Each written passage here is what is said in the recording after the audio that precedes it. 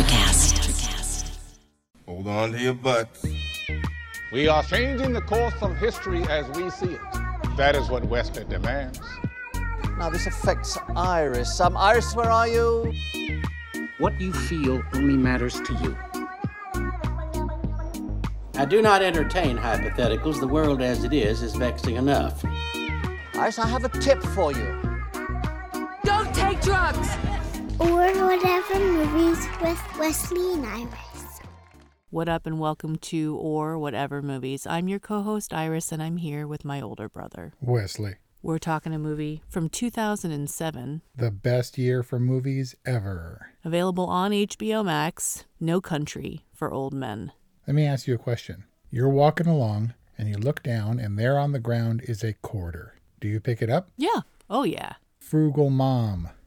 Why would Anton Chigurh leave the dime on the floor for Ed Tom to find when he goes into Llewellyn Moss's death hotel room after hours? Wait. Oh, and left the dime. A telltale dime so that we knew that he worked the screws loose in the vent with a dime. It seemed unnecessary, and a dime would probably, give or take, equate to a quarter these days. Why would you leave it there? You'd pick up a quarter. I'd pick up a quarter. The worst thing about No Country for Old Men is this dime detail. Yep. And the superfluousness of it. It's the biggest error and the most obvious ham-handed scene in the entirety of this movie. You mean in this otherwise perfect movie, according to Roger Ebert? As cited by Roger Ebert, who said that this was the Coen brothers at the height of their power. I always kind of assumed it was a detail left in for our benefit, right? So that we know that there's this calling card back to calling card Chigurh. But he needs those. If anyone needs pocket change, it's Anton Chigurh. I mean, I see what you're saying, but he deliberately picks out the quarter. He has a pocket full of change. He weighs it in his hand before choosing the quarter and noting its date before he does so for the coin toss. Yep. In the gas station. What is he eating in the gas station? Peanuts. Are those peanuts? Uh-huh. Why is the wrapper detail? Is the wrapper detail not ham-handed? It's not. There's otherwise, aside from that scene, which is kind of a joke, there's not an ounce of fat on this movie. And everything that you think, like where your mind wanders or whatever, that's your fault. There's nothing left to chance. And that thing unwinding and they're both staring at it on the counter is the most tense thing ever. Au contraire, his whole life was left up to chance. Who, Chigurh's? Well, yeah, but he is the administrator of fate, of his own fate? Well, yeah, and I guess the people that he's contracted to find and morally obligated on some level to kill. Okay, so Brian posed the question. He thinks it was on purpose. I think it was authentic. Does Anton Chigurh purposely choke on his peanut? No, he's outraged that the idea that this person would let family and fate decide that his ultimate purpose in life was to run a gas station and live in the house out back on behalf of his wife's parents. Okay. The reason I disagree with that, if he's literally scoffing, why would a person with no social decorum try to cover it up by pretending he's choking on a peanut? I'm not sure. How do you figure he covers it up? He's scoffing. Instead of doing it to his face, he clears his throat as if he's choking on a peanut. I think it was a human element. So we know, because Terminators don't choke on peanuts. They don't have any kind of social decorum. Quote. I'm saying that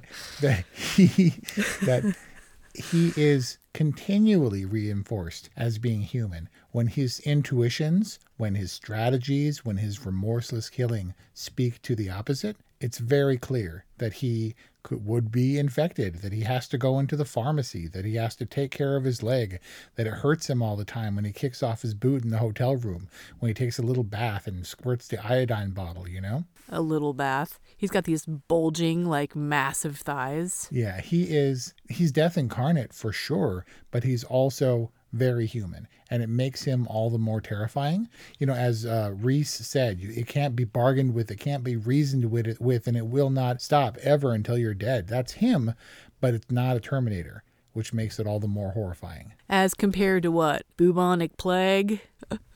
That's my favorite moment. When he's reinforcing his kind of supernatural the supernatural nature of the Sugar villain, because he's basically saying there's no human comparison. And yet you're saying that the filmmakers or the storytellers overall are going to great pains to suggest that he is. Yes, and at the same time, Carson Wells is legitimizing himself by being so cavalier and offhanded about saying he's a psychopathic killer, but so what? There's plenty of them around. And he's like, well, you've lived a charmed life, Mr. Wells. But the idea that he would be able to stand up to be an intellectual and physical equal to Anton Chigurh is something to be said for Carson Wells. But he clearly isn't. I mean, No, he's not. With all that he knows about Chigurh, he doesn't anticipate that he's going to show up at his hotel. I guess not. But he was focused on Moss at the time. And he's dealing with Moss and trying to get Moss to partner with him to help him find Chigurh. You know, I can let you keep a little bit of the money or whatever. It was the one thing he overlooked because Chigurh was hurt and recovering. Still took the time to suss out somehow that Wells was on his tail and find him, know exactly where he was, and then intercept him on his way to his hotel room. So what exactly is Carson Wells' association with this crime? Well, they're both Vietnam vets, and he is the not right tool. When Stephen Root sends Chigurh, hires him to send him out, then he hires Carson Wells, and Chigurh says that's foolish. You choose the one right tool. Wait, so he first hires Chigurh, and then he hires Carson Wells to clean Correct. up Chigurh's mess? Because Chigurh's mess, it went south. There was that colossal goat F out in the desert, and we're out our money, and the other party is out their product. So they need Carson Wells to rein in Chigurh, having worked with him or against him before. So Stephen Root is what? The consigliere for the Mexican drug cartel? Something like that. He's the shady businessman, right, that orchestrates the drug deals and stuff and hires the muscle, presumably. He is razor sharp and a very smart, keen person. He has no tolerance whatsoever for Wells's... An attempt at humor, I presume? Exactly. And it's hilarious to me because Stephen Root is the exact... Well, all his characters, including in Coen Brothers films, is the exact opposite. Like meek, kind of cute, hapless. He's Milton Wadhams from Office Space. He's Panshot in the frickin' Buster Scruggs. That's right. That's what I was God. remembering him from. He's actually a really great actor. Never seen him play more serious. But maybe your question is what place Carson Wells has in this movie. Yeah, I mean, clearly a three-hander and pretty deftly balanced between the three. By the three-hander, are you referring to Chigurh, Ed Tom Bell, the sheriff, Tommy Lee Jones, and Llewellyn Moss? Played by the amazing Josh Brolin, yes. Right, because they do have more or less equal screen time. Tommy Lee Jones is actually a little bit less, but I'm going to argue that, in fact, Carson Wells makes up the third of this triumvirate that is the basic white hat cowboy. I think it's unquestionable that the antagonist is Chigurh, but I think Moss is the everyman who finds himself. He's kind of the most hapless. Well, wait, that is the last adjective I would use to describe Llewellyn Moss. But he's the guy who didn't anticipate this. Like Carson Wells, he's a vet. You were a nom? I was too. What's that make me your buddy? And then Bell says, do you think this boy Moss knows who's after him? Well, he ought to. He's seen the same things I have, and it sure certainly made an impression on me. They're all the same. They're all veterans. They all know what they're doing. It's just he wasn't in this from the start. He was pulled in a little bit like Bell. And I think between the three of them, they not only share that military history, but they are components, facets of the traditional modern Western white hat cowboy. Moss is the everyman. Carson Wells is the hero coming in on a white horse and the expert who can do everything, knows all things, and is eminently confident. And then Bell is the broken down, tired, road-weary kind of career lawman at the end of his rope, for better or worse. And I think those are three necessary components that make up the white hat to Chigurh's obvious black hat, even if that black hat is made entirely of hair. Like a droopy, like grandma hair hat. Because I do think No Country for Old Men is the quintessential postmodern Western. And what I know from you is that you saw this movie, I know because I was there, and then you went on a mission to buy Larry Mahan's cowboy boots as a result of this movie. I've got some good ones, too. Yeah. How are those Larrys holding up? Sitting right behind me in the closet. You sell socks? Just white. And Llewellyn says, well, what's all a where?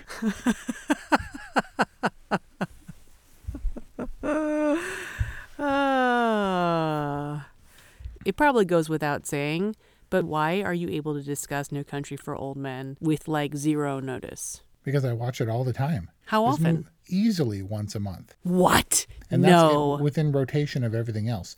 So this movie from 2007, which was the best movie in a fantastic year for movies, soared above everything else and found its place in my top 5 movies of all time. Wow. I mean, who has time to watch any movie once a month? Well, watching it directly, no. I watch it washing dishes. I watch it brushing my teeth on a Bluetooth speaker when I'm in the shower. I mean, not exactly feel-good movie of the century. It is relatively narrowly paced in that there are a few bursts of action, but really it's people sitting and talking to each other. The dialogue is fantastic. As we know, only the Coen brothers can churn out. It was nominated for Best Screenplay. I think this won Best Screenplay.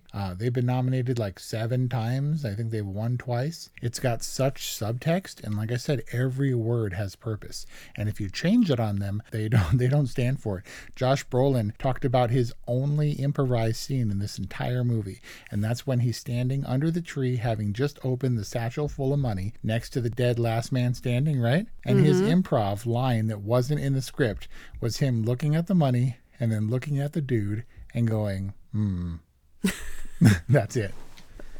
Which is supposed to signify what? That he's going to take the next step? Yeah, the indecision of yes, he has decided to accept this money and all the challenges associated with it. He has to give consent to the universe. Verbal consent, because it is something. He is shrewd and cunning, and he asks Carla Jean, at what point would you stop looking for your $2 million? And then my favorite line of the movie where she's like, well, don't fall down apologizing. And he says, maybe his most important line, babe, things happen.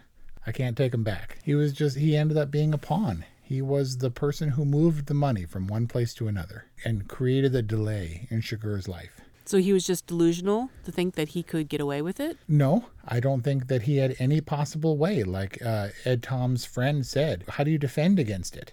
Someone who kills a hotel clerk and then strolls in the next day and shoots a retired Army colonel? They didn't understand. Neither of those two men understood what they were up against. The only thing that Sheriff Bell understood is that he was outmatched. Thus leading to the theme of this film. I mean, Sheriff Bell is all theme, right? I mean, he is the backbone of this movie. He is the one this movie at large is happening to all around him. He is the old man in a country that's hard on people. In no country for an old man. Correct. Now look, we're young. We're nowhere near Tommy Lee Jones's level, but I understand his position. I understand his feeling of being outmatched. And there's no way to keep up. You know, he doesn't understand the job anymore. And just crime you see now, it's hard to even take its measure. Is it his brother in one of the final scenes? Is that Ellis in the wheelchair? Yeah. My absolute favorite scene of this movie. I think it's his uncle. You know, I hear from Loretta writes me pretty regular, keeps me up on the family news. So I think he might have been an uncle. He's a little older than Ed Tom. Ellis seems to have a lot of perspective, but he doesn't have a lot of sympathy for Ed Tom. This has been happening forever. No, he knows it from the story about the engines that lit out after, shooting what's his name through the lung. What is Ed Tom going there looking for? I think that Ellis is the impartial oracle. He's looking for perspective and validation, and he's like, Loretta says you're quitting. How come you're doing that? I don't know. I feel overmatched, and he gives him wisdom. Can't stop what's coming.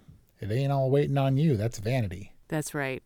The world's not going to wait on you, and there's a certain time in every person's life where you can't keep up. But he's not mystical either. He is absolutely human, obviously, having been shot through the spine and being wheelchair bound for decades. He is the other old man, and life is really hard for him. It's kind of set up that way, where he shows up and he's like, how'd you know it was me? Well, who else would be pulling up in your truck? And he's like, you heard it? And he's like, huh?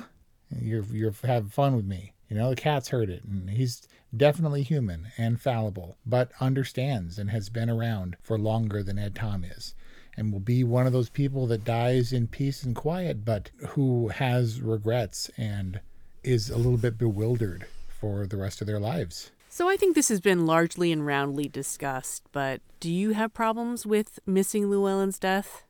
Yes, I do. With missing it, where like when we saw this movie together, you said that he died, and this is one of my fallibility. This didn't occur to me. It didn't make sense. It bucks convention so much that I didn't realize it was him on the floor. When Belle goes to see him in the morgue, we still don't get a shot of his face. Oh my gosh, look, Llewellyn is dead. He's dressed like all the Mexicans who shot him, and it's if not for that distinctly patterned shirt. Like, yeah, that was, I think you said to me, no, he died. Didn't you recognize his shirt? I was like, no. But so much got dropped. Like Chigurh just unceremoniously disappears down the street with his obviously human, obviously broken arm. You know, look at that freaking bone. And it was so odd. It just kind of stops. Once he gets the money, once he goes away, once Ed Tom retires to his little horse trailer with his wife or whatever, it just stops. And you're like, where does it go? Even the ending is so cryptic. It sneaks up on you, and maybe your thoughts wander a little bit, and then the credits roll, and you're like, wait, what happened? And so many people felt cheated by this ending, and it's disarming that you're not exactly sure what just happened to you. And in that way, I think it's absolutely perfect. Huh. That's not what I expected to sum up that little tirade. I mean, you're saying it's perfect because it puts us perfectly in Ed Tom's point of view? What's left? How do we know when the end is coming? Can't stop what's coming. It ain't all waiting on you, but what is that thing? How do you know when you've reached the end of your usefulness? Is it better off that his father died, 20 years younger than he is now? Is it better that he has an additional 20 years to see the horrors that he's seen and sit around his trailer in retirement where he's like, maybe I'll help her out around the house. And she's like, you better not. It's intended to make us feel uncomfortable. It's intended to focus on what is the central theme of the film. But it's like the theme is so disruptive and so unsettling that I guess it makes sense. I mean, you got to justify it, right? If you're an old man in a country you don't belong, you find a way to justify everything. Where is Chigurh when he's hiding in the shadows? He's not there. I think he's manifested. There's a whole lot of stuff that's very convenient. The fact that he tracks down Carson Wells so quickly, the fact that he knows so much information that's not really possible for him to know, that he suddenly finds the blip on the radar or on the tracker that the other guys couldn't find. He is omnipresent, and it's very creepy and disconcerting, which is why I think we're constantly reminded that no, he is actually human, because we're not trying to suggest that this is anything supernatural. He's just so finely attuned, and as he puts it, the right tool to get the job done, that he's not there, but I think he knew to find his way there, because there was no time during the shootout for anybody to go unscrewing the grate with the dime. How did he know that the money was in the other room in the first place? Did he go around to Llewellyn's room after shooting the clerk who said, it's got 2 double beds, and find out the other room that he rented and went around and saw the grate removed? How did he know? He just knew. It makes Chigurh obviously the most noteworthy and remembered character, because it took 3 of them, Carson Wells, Ed Tom Bell, and Llewellyn Moss, to comprise the protagonist, but the antagonist was all-knowing and omnipresent, and he could carry his own all by himself. What are your thoughts on Carla Jean?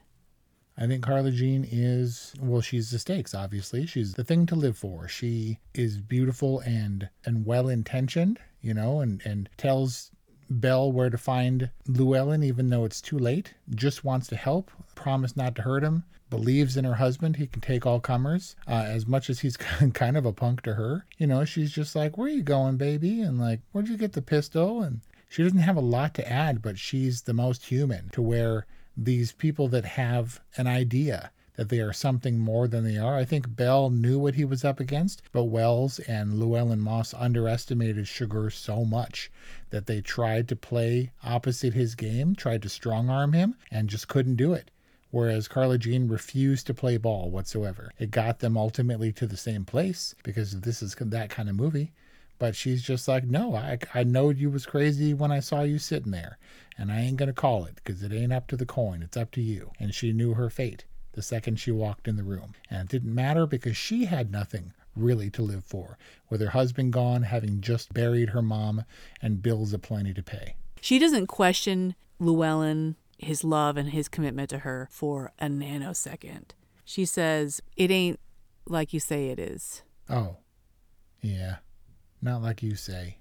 When Chigurh in his twisted logic tells her Llewellyn had an opportunity to save you and instead he chose to save himself. He made a promise to her husband to kill her. It didn't make sense. Now, and when he tries to explain it, because Carla Jean is so pure and good, she's not going to try to make sense of his lunacy. Right.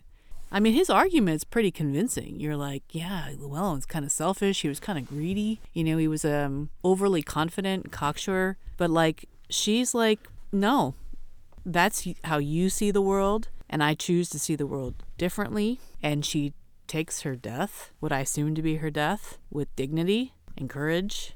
I mean, two of the biggest badasses in this film are Carla Jean and the lady in the trailer residential office. You can definitely see her fear, though. You can see the little Waddle tremble a little bit. You know, like he was about to kill her. And she holds, "Did you not hear me, sir?" And then the toilet flushes. And Chigurh is like, maybe not the time to execute this woman. And you can see the fear on her face at that moment. Because that was the deciding moment. I don't know. She gave him daggers like I had never seen. She lowers her head a little bit and looks up through the eyelashes and she's like, she is not backing down. I don't know. I didn't see the fear. I saw someone who was so secure in her position. She like stops filing her nails. She's like, "Excuse me?" Yeah, but it speaks more to her courage that she's afraid and still refuses to give up the information. We can't give out no information on the residents. She still doesn't do it. Even like she doesn't care. She works in the office, but he comes and she's not going to compromise her job or her morals. So did I misinterpret respect on Chigurh's face? No, yes, I don't think that he showed any remorse. I think she was in his way and very inconvenient, but it would have been more of a hassle at that particular moment when he can do things like, search the phone records and stuff to find out what number he calls. It's like it's giving him too much humanity to suggest that he might have found respect for the trailer park manager. I think so, yeah. Because it's not about character, right? Because the gas station man had character. And he lives a very simple, very honest life. But out he back, was weak. Go to bed, But it's not to say that he was weak because he stared him down too. He was just like, he wasn't going to cower in fear or whatever. He's just like, why would you come back? We'll be asleep. I don't know. It's just, he was more obviously scared. Yeah, he was more obviously scared, and I felt like the wraith that Anton Chigurh is fed on that. The wraith. That's an excellent. Yeah, he is kind of a ring wraith of sorts, like a quarter wraith or a money wraith. I don't know. We discussed in another review that he was voted the most realistic psychopath in movie history. 400 movies, 126 psychopathic characters. He was number one as the most clinically accurate portrayal of a psychopath. And that's one way to get an Academy Award. Yeah, but I mean, it was him. He's so great. But if you hear him speak, it's just kind of Javier Bardem. But he's so imposing, and that monotone is so terrifying. But I do think that it was everything else. I think it was top to bottom, his otherworldly haircut, the outfit where he's always in black, which in Texas in the heat's not, the most functional. The boots were weird. Both the primary weapons were weird. The frickin' captive bolt air gun. It's the least practical weapon ever. Remember he pulls the guy over on the highway and he's like, "Could you stand still, please, sir?" So he can knock his brains out. It's so impractical with that giant tank that hisses and stuff. There's no self-defense. You got to get right up against anybody. So what does he use for longer range jobs? The giant silencer shotgun? That thing doesn't even exist. It's not a real weapon. They make silencers for rifles, for sure. But a shotgun, which is supposed to be a spread weapon, there's no way a silencer is practical. He is a completely otherworldly character. Even Chigurh itself by Cormac McCarthy was meant to be, nationally ambiguous. You don't know where he comes from, who he is. He's untraceable. He has this keen sort of preternatural instinct. And I think he's cowboy death is what he is. This guy, Chigurh, what's he supposed to be? Ultimate badass?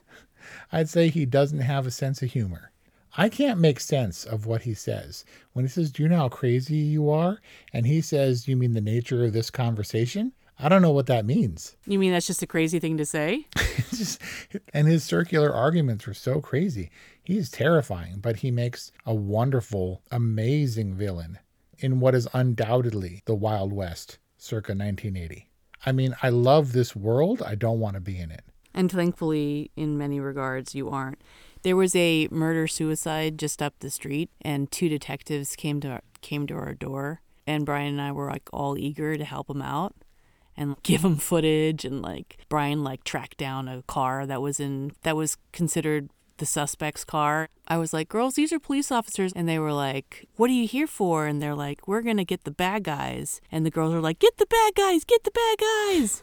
And then like the next day they were, I forget what we wbut Plum was like, did they get the bad guys? And I'm like, I'm sure they did. And I think that there's a certain amount of, there's this weird innate justice that comes with a certain sense of innocence. And I think that the loss of innocence really does equate to understanding that there isn't truly justice in the world. Yeah, there are no chapter breaks. There's no sense of completion. He's just as adrift in retirement as he is when he's trying to get away from the senseless violence that is part of his career every day. I mean, the whole thing is a rumination on death and aging and the disquieting feeling of things being unresolved.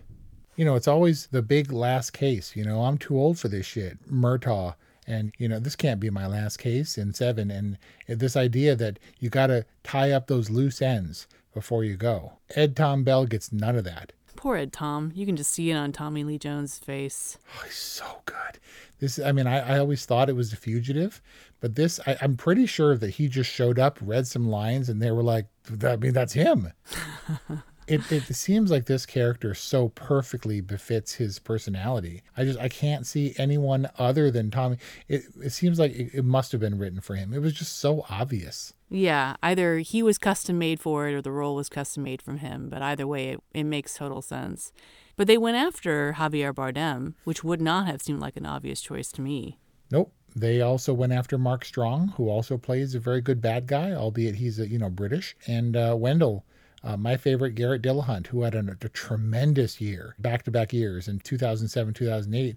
He auditioned 5 times for Llewellyn Moss before ultimately settling for Wendell. Oh, interesting. Really? Josh Brolin just came in with his rugged good looks? Yep. I'm telling you, man, there was just something in the air in 2007 for these sort of gritty, close-to-the-earth sort of movies. We talked in There Will Be Blood about the fact that these 2 films shot in the same location at the same time and went head-to-head for Best Picture at the Academy Awards, where it couldn't have been anything other than one of those 2 movies. Just like a weird movie multiverse happening. Yeah, but it wasn't just me. I wasn't like, I love this movie and no one else loves this movie. It was recognized far and wide and is considered a classic.